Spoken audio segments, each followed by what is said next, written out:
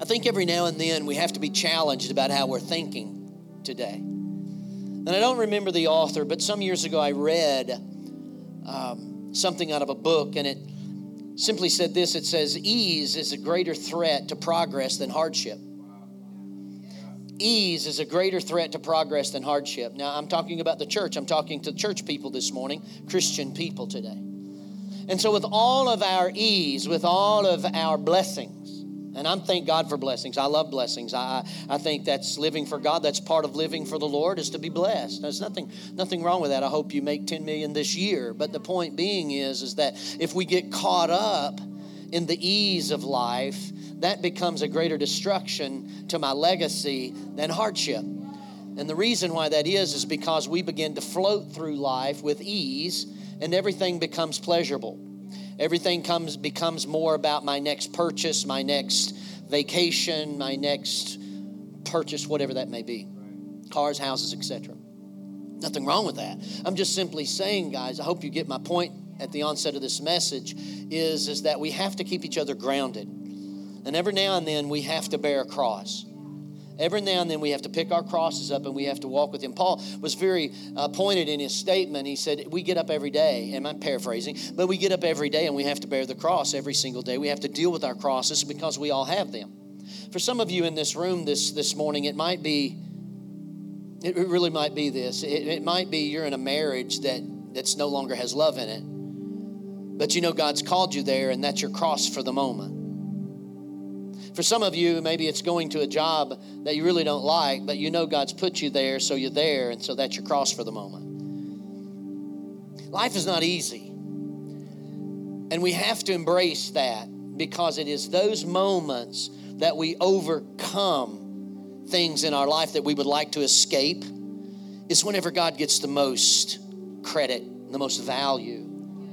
Because it's not about Christendom is not about living in blessing. Christendom is about living through things that I don't like and still being what God's called me to be. Are you starting to feel it yet? Because each and every one of us in this room this morning are going to go through hard places, but that's when God's molding and making you into everything that He wants you to become. Because God has a legacy in you right where you are, regardless of age, regardless of how young or how old you are. God has a legacy in you. Winston Churchill once said this. It was in a bunker in London in World War II. He said, self-indulgence at this time only is helping the enemy. And I think we have to stop for a moment. I use that whenever I talk about legacy because I love that statement, because I'm always checking myself. I'm always checking myself inwardly. Where am I at? Where am I at inwardly? As a pastor, it is my calling is to speak to you the unadulterated Word of God the best that I can, and the understanding that I have of it. Not adding to, not taking away. So I want you to understand right now, in our life in Christ, in America today, in our culture and society, that each and every one of us have to understand that self-indulgence at this time only helps the enemy. And I'm not talking about some other country. I'm talking about the enemy of your soul.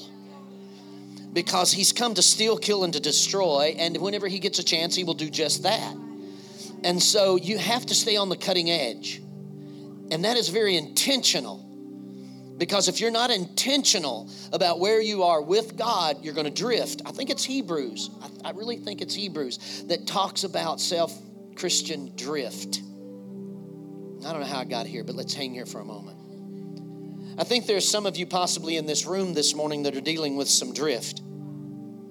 I want you to get back. I want you to get back. I want you to get back to center point. I want you to get back to tether. I want you to get back to the place that you know in your life that God's called you. And I want you to put a stake down, and I want you to tie yourself to that, because there's going to come a time and place that you're going to drift off of that, and you're going to have to know where center is for you, your purpose is for you. Because God's calling you to a legacy. He's got a legacy in you. I want us to understand legacy is organizing the way you live now so that you will be a blessing to other people for generations to come. You've already been read that definition. I've listened to the podcasts. I know you've already been read that definition. But I want to reiterate that to you this morning, that there's more in you than just now. You say, well, I'm young. I don't even have the job. No, but whenever you start to think differently, the job comes. Whenever you start to prepare differently, things come. Why? Because you begin to walk in wisdom beyond your years. Listen to what I just said. This is a difference. You want to know one of the reasons why, and I apologize, Allison and Lyle, watching or listening by podcast, because I need to give honor to my son and his wife. But I'm so proud. I'm so thankful for them because they walk in wisdom beyond their years. And the reason for that is because they started counting something that doesn't just exist today, it exists in the future. And something of the past has put them in a place to start thinking about things of the future. Not just now, not just groping for more now, but realizing that the promises of God, as King James says, are yea and amen. In other words, they're true regardless. He's already done it. I just walk in it. I may not see the fruition. Hebrews 11:1. Now faith is the substance of things hoped for, but the evidence of things not seen. In other words, I may not materialistically have those things now, or the prayer may not be answered now, but I'm walking in it as though it is existing now. Because it is in my faith that things now are what I know that I'm walking into, but I receive them now. I can't physically feel it now, but I know it's there. Because why? Because God has promised those things to me. They're there. I don't have those things yet, but it's there. I want you with me for just a moment. And Ron, whenever I get done reading this scripture, thank you so much for your help. The book of Psalms in chapter number 2 and verse number 8, the Bible says this. It says, ask of me. God said this, capital M. Anytime you see a capitalization on a word, it means deity. So God is saying, ask of me, and I will give you this nation, or the nations, for your inheritance. He said, just ask me, and I will give you the nations for your inheritance, and the ends of the earth for your possession. God is saying, ask, pray, seek me, ask of me what the purpose of your life is, and I will begin to move in that area. I'll give you things that you can't even think or consider today. I will begin to move in your life in a greater way than you've ever considered. Whenever you begin to ask and think bigger. Legacy is really thinking bigger. It's about thinking about those generations to come. Thinking about those things that I'm praying into today. You know our 5 values. As Allison said, there's been 5 months that you've been sharpened a little bit on the values. We're talking about the presence of God. Worship the presence of God. We're talking about being a family. You don't have to perform to be a part of the family. You are a part of the family. Why? Because you're here serving, you're here worshiping, you're here giving, you're here to do life with us. You are a part of the family. And our third value is growth, growing as disciples and in disciples. That's a two-way street. We're here not only to grow personally, but I'm here to give back to you so you can as well grow because we're part of the family. When I look at you as family, I don't hold things from you. I give freely to you. Everything that God's put in my life, I begin to allow that to flow through my life to you so that you as family members can also receive the blessings. And that's the powerful thing about inheritance. And it is this. It's not just an inheritance of dollars and money when I die, and not the things that I can give you monetarily today, but it's the things that you might be able to catch from me as I'm living. Those are inherited, wonderful, valuable things as we grow together. And then you know the fourth value, it's generosity. And then the fifth value is legacy. Guys, these 5 values are truly the core of everything that we intend to be and are going to grow into even the more. Legacy. Legacy. Turn to your neighbor and say legacy. Legacy is to live your life where it makes a difference. If you are trying to live your life without God, you will never completely get everything out of your life God intended for you to have and to get out of it. God is the centermost part of everything that we are and everything that we will ever be. Without God, we cannot do what God has called us to do. It is impossible to get out of your life without living by faith. Faith is the key ingredient that if we don't watch ourselves, we will be living in fear and not faith. The opposite of faith is fear. The opposite of fear is faith. So I've got to start believing, as Allison said, as she was receiving the offering today. I've got to start believing. This anxiety is on me for a reason, and I've got to let go of that. Why? Because there's some fear somewhere that is causing this anxiety. I need you today to identify where your fear or your anxiety is coming from, because whenever you begin to apply faith through Christ in that circumstance, God will begin to wipe away the fear and the anxiety. You've got to begin to identify, where is this coming from? It's just not by happen chance, as one might say, that I have this. No, there's a reason I feel this way. The book of Ecclesiastes, the writer Solomon said it like this. He said, it is put in every heart, paraphrasing, in every heart of man, I've put an eternal call upon them. I've put eternity in the heart of man. It's not by chance that you're here this morning and you have a desire to get closer to God, that you have questions about eternity, that you have questions about life after death, that you have questions about how do I get closer to God? Why do I pray? Why do I fast? Why do I give? Why do I serve? Why do I do these things? These are not by chance. No, God said, I put that in you on purpose so that you would begin to dig in a little bit more, so that you can begin to find the essence of why I made you and why you've been cultivated to this point of who you are, that we can begin to grow from here to where I ultimately want you to be. And I've often said, whenever I grow grayer and I am laying in my warm bed with my wife beside me, I want to draw my last breath knowing that I've poured out everything that Christ breathed into me when he saved me. There was something that took place in my life whenever he saved me. It was just like a breath. It was just a breath that he blew into me. And I know I will never die. I will never die. You can't kill me until everything God blew in me has been spoken out of me. I just can't die. I don't mean that to be arrogant. I'm just saying that God is in control. And I will not die until I have spoke the last words that God intended for me to speak. And the same is the call on your life. You've got to find that place that you begin to realize, you know what? I'm made for something greater than what I'm living today. I'm made for something more. That's not arrogant. That's okay. There's a good ambition in Christ. Some of the founding fathers of the church, one of the things that they wrestled with, if you go back and do some of your historical studies, you'll realize that one of the things that they wrestled with was ambition. Is ambition good for man? Well, I'm here to tell you today that ambition through Christ and the call that he has on your life is good for you. You've got to have a desire to do great things in Christ. You got to want more. Turn to your neighbor and say, more. I need more. I need more of this. Now, I want you to notice with me in the book of 1 Timothy, chapter 6, verses 17 through 19.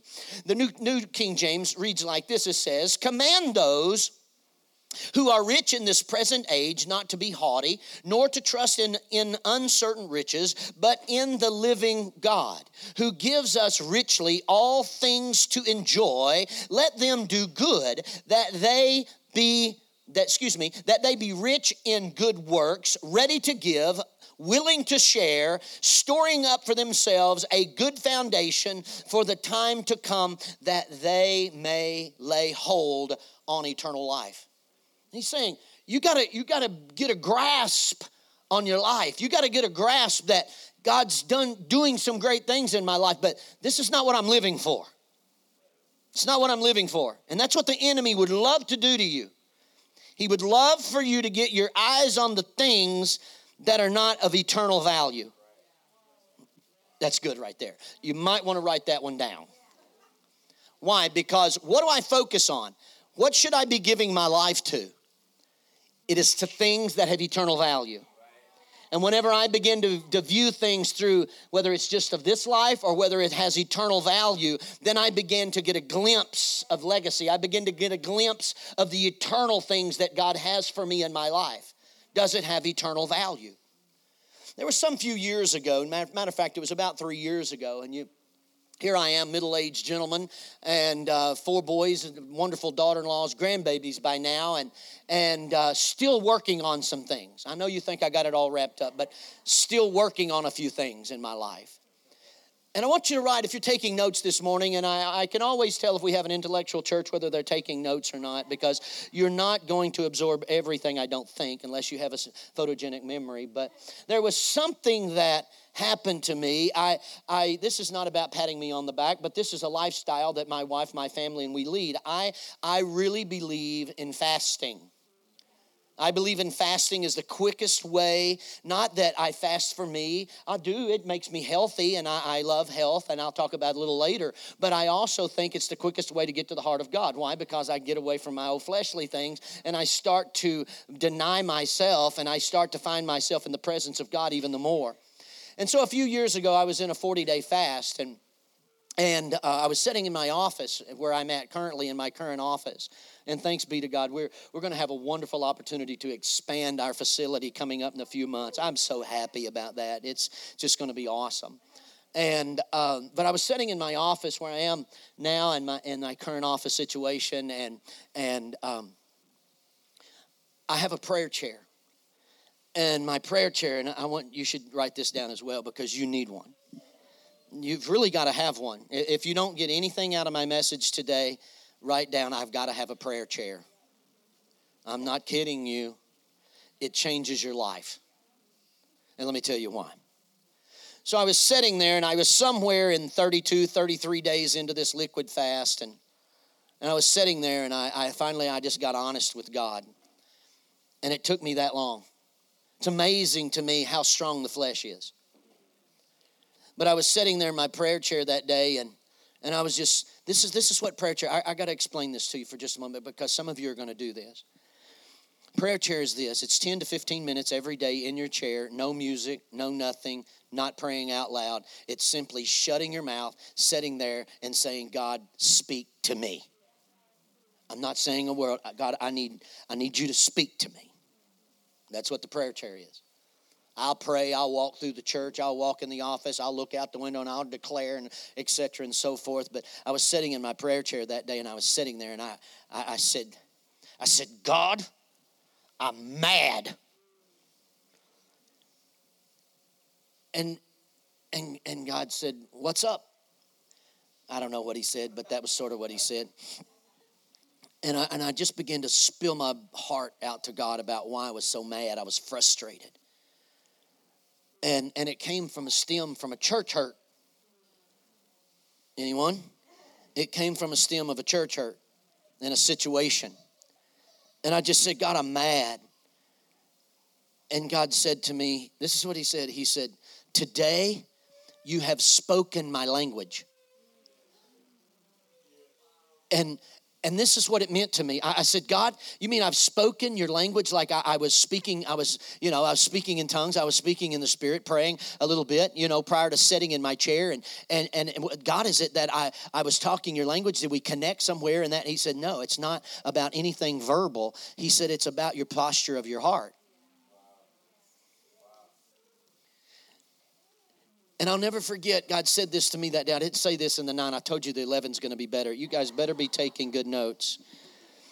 Because this is what he said. He said, today you have prayed a 100-year prayer. Think about that. Today you've prayed a 100-year prayer. What he was saying was you've prayed a once-in-a-lifetime prayer.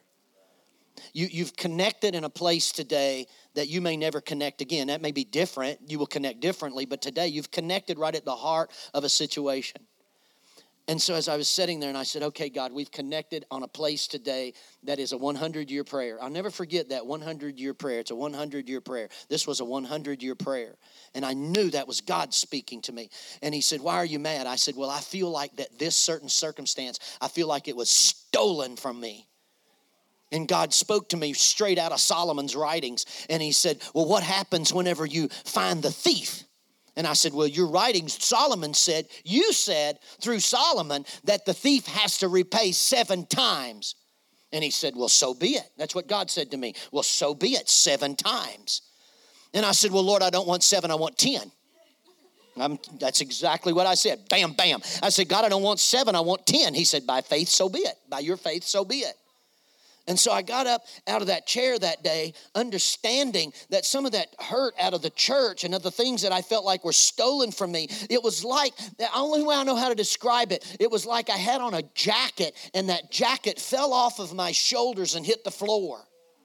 It was like a weight fell off of me. Something happened that moment. Something changed. I had some identity. I had some purpose that I never had before in my life.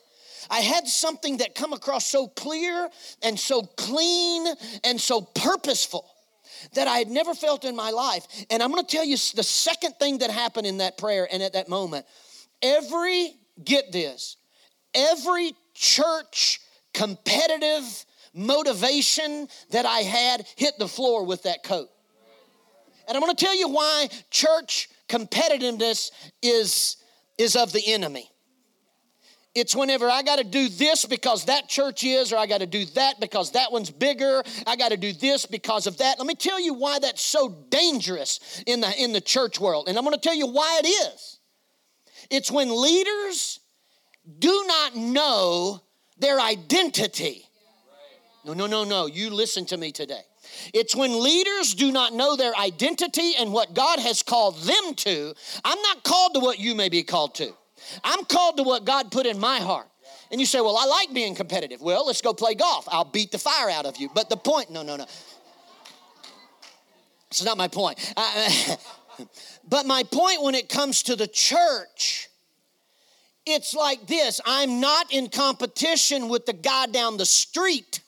And when that fell to the floor, I began to own my identity in Christ like never before. And whatever God said, I'm going to give you 10 times of everything that the enemy stole, that is not my mystical, thought up, random fasting prayer. No, God's word bared witness to what I was receiving in my heart. And so I know that what God spoke was true and was his will because it's in his word. What are you saying, preacher? What I'm saying this morning is that you've got to find a place that you know who you are. I know who your daddy was, but who are you? I know who your mama is, but who are you? I know who Jesus was. I know who Paul was. I know who the pastor down the street is, but who are you? Well, they run 10,000, so I've got to run 10,000. Well, what if you ran 1,000 in one location and 1,000 in 20 other locations? Maybe that's your call. Isn't that powerful? But we don't get that because it's because we don't spend time alone with God.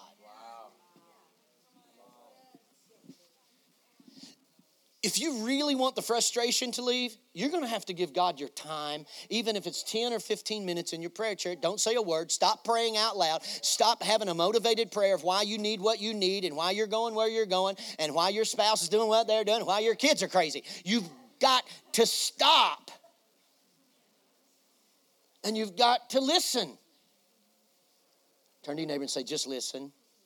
Just listen. Which lends me to this thought.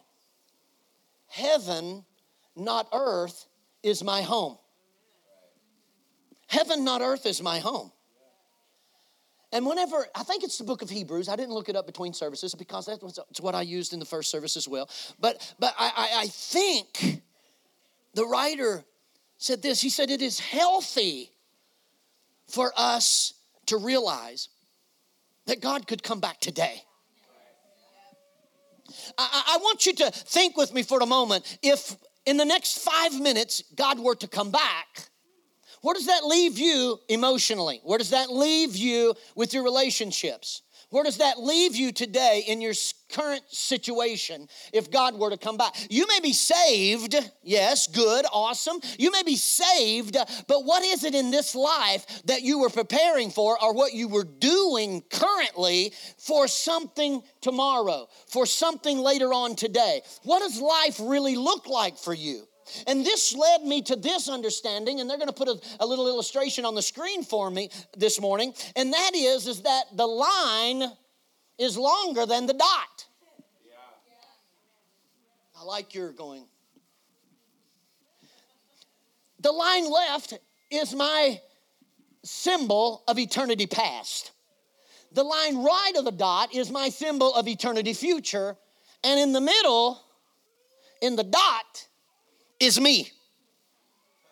Turn to your neighbor and say, that's me, that's you. Say that, that's me. That dot is us. The dot is us. So whenever I begin to look at my life, my legacy, all that I am and who I want to be and the call of God on my life, whenever I begin to consider eternity past, eternity future, God's eternity, my identity, I don't have time to sit around doing things that God's not in. I don't have time to do things God's not in, because if I do things that God is not in, then I'm wasting the dot. That's all I have is the dot. And if I'm wasting the dot, then where does that leave my tomorrow? What does that look like whenever I'm old and gray? What does that look like when I don't have the energy that I have today? If you do not conquer today, you will not have a future to eat. Let me rephrase that for you. In your youth, if you are not going after what God's called you to, you'll not be able to sit back and enjoy what you've conquered in the youth of your life, in the energy of your life. Whenever you get older, you're groping now for something that you didn't conquer when you were in your youth, when you should have conquered it. And now I don't have the energy and I'm running out of time and I've somehow got to catch up. Don't waste your time. Conquer while you're young. Conquer while you're young. Because then you'll have something when you get old. No, let me bring it even down more common for you. Go to work.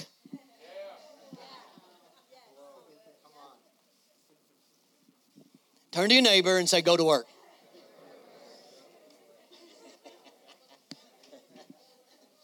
Well, when the perfect thing comes, you know, I've got this degree and I've got this and I've got all of these things in line and I just don't find the job that fits exactly what I'm made for. Turn to your neighbor and say, just go to work. I'm not being mean with you this morning. My dad would always teach me, he would say, Jeff, he would say, do something till something better comes along.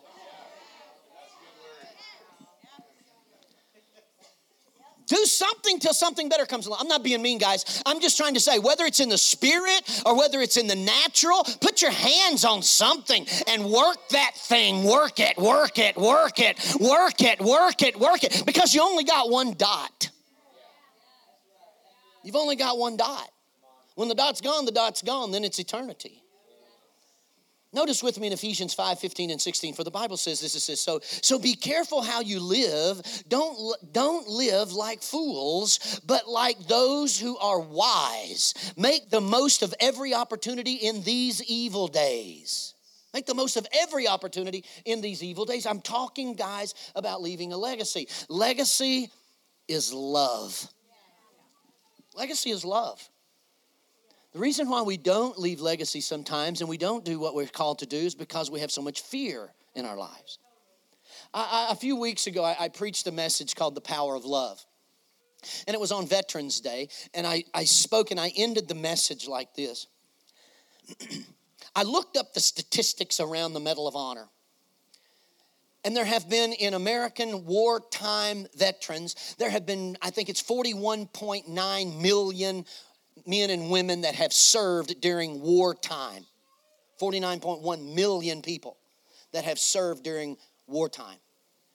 There have been 3,500 Medal of Honors given of 41.9 million people that have served. Now think about it with me for a moment.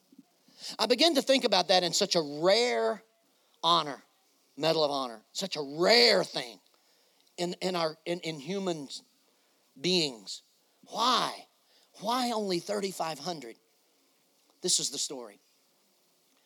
The gentleman, literal, true fact story, I think it was in the Korean War, this one gentleman was talking about, and he said, we were pinned down in a foxhole, and we were just laying as close to the ground as we possibly could because the bullets were flying over our head. We were outmanned, we were outnumbered. They had machine gun nests, and they were just bombarding us with ammunition, bullets flying everywhere. And he said, there we were, about 10 of us, 8 to 10 of us in our little group that was left, and we were pinned down in this foxhole.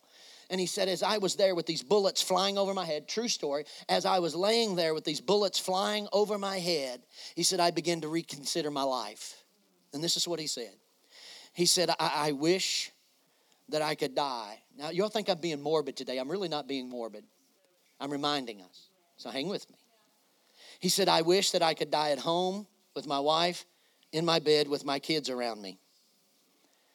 He said, but I find myself in a place that I look around myself and I find just my buddies, 7 or 8 of them with him there in that foxhole, on foreign soil, many thousands of miles from home. And he said, I remember thinking, if I'm going to die today, it's not going to be here in this foxhole. And he looked at his buddies on both sides and he said, this is what the difference was. He said, where I was gripped with fear initially, well, all of the stuff, boom, boom, all the loud noises, all the stuff that was flying over my head. When I was gripped by fear initially, he said, I looked around me and I looked at my buddies, and what I found was love. It wasn't bravery. Bravery was an attribute. He said, I found love. And he said, if I'm going to die today, I'm getting out of this hole. Thank you, Ron. I'm getting out of this hole. I'm talking to somebody in this room this morning. Turn to your neighbor and say, get out of your hole. Get out of your hole. Because there's fear in that hole. And your fear is overtaking you because the love of God has got to explode in your heart. And so the next moment, he said, just in the next moment, he said, I grabbed my AK and I jumped out of that hole with bullets flying around me. And he said, I just started running towards that machine gun nest and I just started shooting just everything that moved, and I was running straight at it. And at the moment, he said, I got hit in the shoulder and I got hit in the leg. He said, but whenever I got up and I began to run towards that machine gun nest and all of those people that were shooting at us, because as he was shooting, they was ducking in their holes. See, you get it. You begin to get it. The enemy has to hide whenever you go on offense. And so whenever he went on offense, the enemy had to hide its head because they were afraid they were going to get shot. And so the whole group of them got out of their hole and they began to run towards the enemy. And he said they overcome them and they gave up their weapons. And they stood there, shot in his shoulder, shot in his leg. And he said, I began to remember what got me out of my hole was, first of all, if I die, I ain't dying here. I'm talking to the heart of some folks in this room today that God's been pushing, and he's been pushing on you, and he's been pushing on you to do, to serve, to give, to preach, to whatever you're called to do, and you just keep saying, I can't because I'm in this hole, and you don't understand the enemy's got me pinned. I'm telling you, if you stay there long enough, you and all the people around you are going to die. Something on the inside of us has got to come to the place to whereby we say, I'm going to love more than I'm going to fear. I'm going to love the lost people of Nashville more than I'm going to fear opening my mouth and telling them. I'm going to love those kids down there in Legacy Kids more than I'm going to have the fear of going down there and being with a bunch of babies. I'm not going to die here. And so for some of us in this room this morning, whether it's a Medal of Honor, that's neither here nor there, but I am saying is that we've got the greatest commander of all. This is the part of the story I left out. One of the parts of the story he said was this. He said, I didn't get up and run towards that machine gun nest because it was about America and our overall consuming motto. He said, I didn't get up and get out of that hole because of the commanders back at the tent 10 miles off the front line. I didn't do it because of them. Oh, I'm just going to get up because there's a guy back there 10 miles that told me to. No. He said, I looked around me.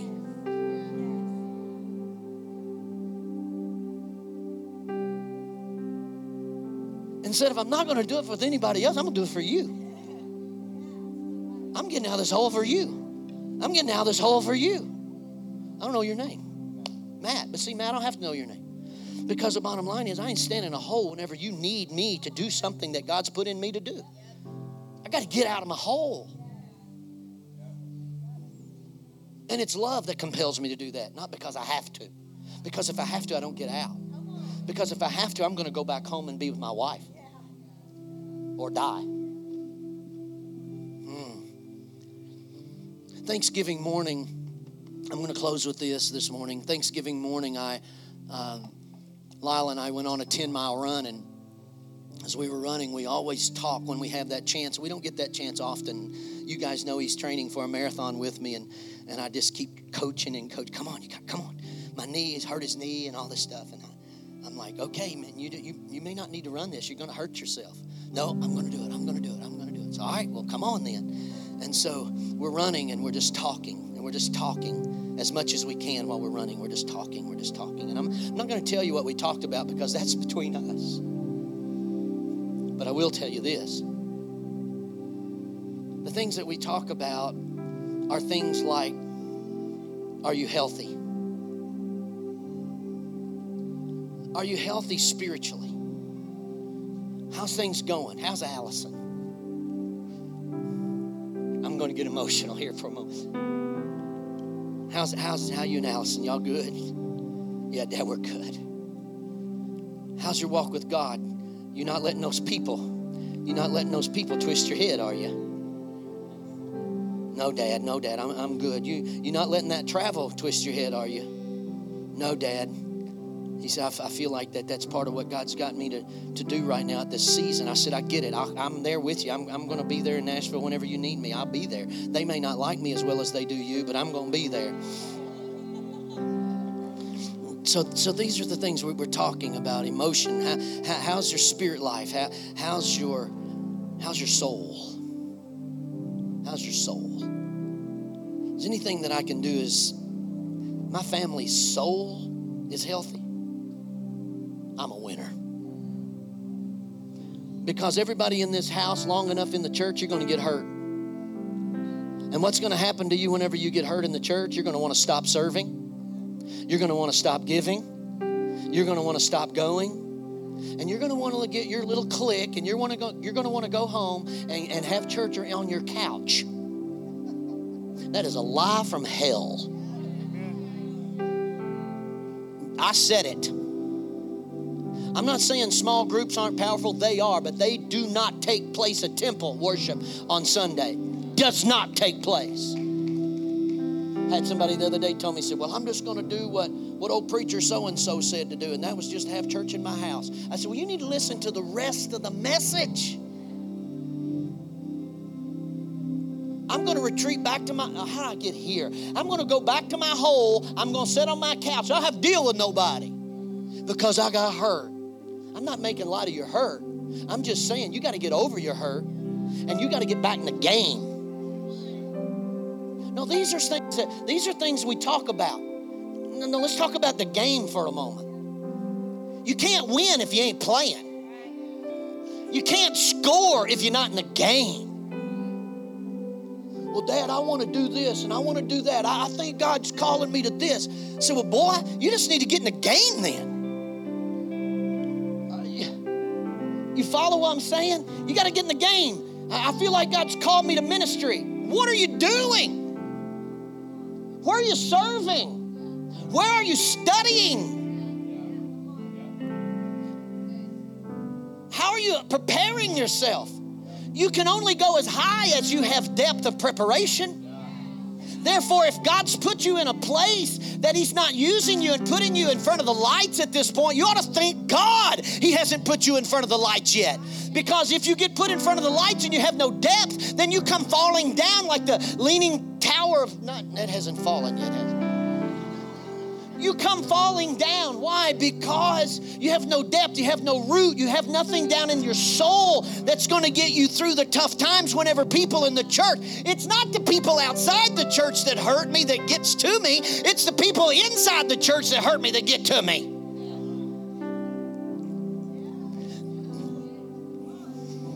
I feel like preaching for a while now. I think I've stirred up something on the inside of me this morning.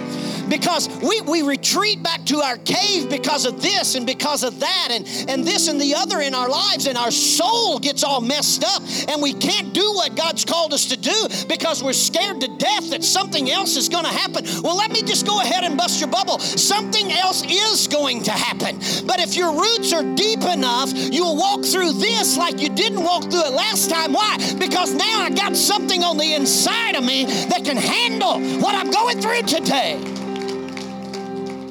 Hallelujah.